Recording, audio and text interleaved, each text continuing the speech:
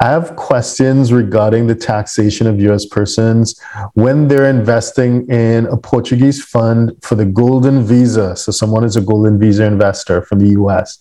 What kind of taxes do they need to take into account, and what are the rates? In most cases, they would not be residents and they won't be tax resident in Portugal. What's the best way to declare income from these funds, both dividends and cap gains? It'd be great if you can talk about PFICs. Okay. So one of the upsides with the golden visa is that you get to enjoy Portugal, but there's no minimum stay requirement. You can still live in the US or wherever in the world that you would like, subject to the rules of the golden visa regime. But this is not a talk about immigration, right? So from a tax perspective, if it is you don't trigger one of the two indices that Augusto indicated in his presentation, so you're not going to be here for 183 days or more, and you don't have like your center of life here, then you're correct in your assertion that you won't be subject to Portugal tax. But you're still American, right? So you're still a US person. So as always, you're subject to tax on your worldwide income.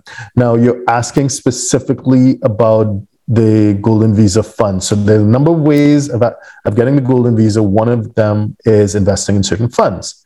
Now, as you indicated or you suggested, you're right. Some of them are given a special treatment under the U.S. tax rules called PFIC. PFIC stands for Passive Foreign Investment Company. What does that mean? Well, there are a number of rules in the U.S. tax code meant to address investors who invest outside of the U.S. So it was a big deal once upon a time for Americans to invest outside of the U.S. and take advantage of the fact that they don't need to pay taxes until there's a liquidity event at the end of whatever the lifetime of their investment is, which is unfair, right? Because if you invest in U.S. CITES funds, you get a 1099 every year, and you need to pay taxes on whatever the dividends earned, even though they may be reinvested. You still need to declare and pay taxes. So the domestic financial institutions within the US, they complain to Congress and saying, hey, foreign financial institutions have an advantage on us. So in the 1980s, under President Reagan, the PFIC rules were created. So I won't get into the details of it.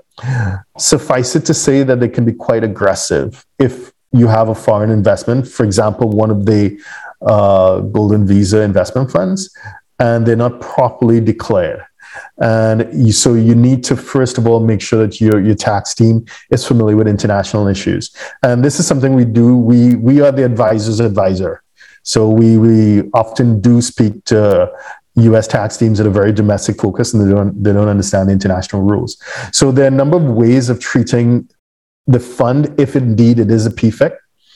So basically, a PFIC is any foreign mutual fund. Just I'm being very, very general, but if you have a foreign mutual fund, more or less, chances are you need to check to see whether it's a PFIC. There are a number of ways of treating it under Section 1291, 1293, and 1296, I think, of the tax code. What you're looking for, some of the funds, the golden visa funds in Portugal, they are designed for Americans. So what they do is they make an election called a QEF election for a qualified electing fund, and they will give you a statement every year. So that's what you're looking for. The ideal is to find a qualifying elective fund. Now, if you don't have that ability to work with a fund that is a QEF and that will give you a US tax statement every year, then you will need to let your tax advisors know, because then the tax advisor that you have will need to create a QEF statement every year, and they'll need to work with the fund to get the data to make it US tax ready. So the bottom line is that it's not a showstopper. I've seen some stuff written online, and it could be a little bit doom and gloom and fear mongering.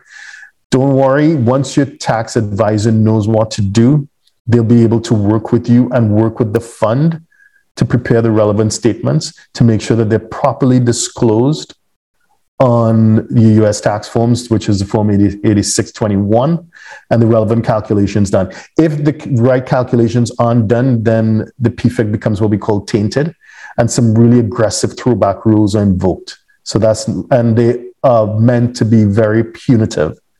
So you want to completely avoid that. So hope that answers your question. If you're considering the golden visa, do not run away because it may be a PFIC. Just speak to your advisor and make sure that you're prepared to deal with the US tax consequences. Hope that helps. All right. Darren, just for completeness and with respect to the Portuguese perspective, so in case of income derived from such funds, it depends on, of course, of the nature of the fund, but if it is not related with real estate in Portugal, in principle, what happens is that any income earned by non-resident participants will be exempt from taxation in Portugal. Just for completeness. Fantastic. Thank you.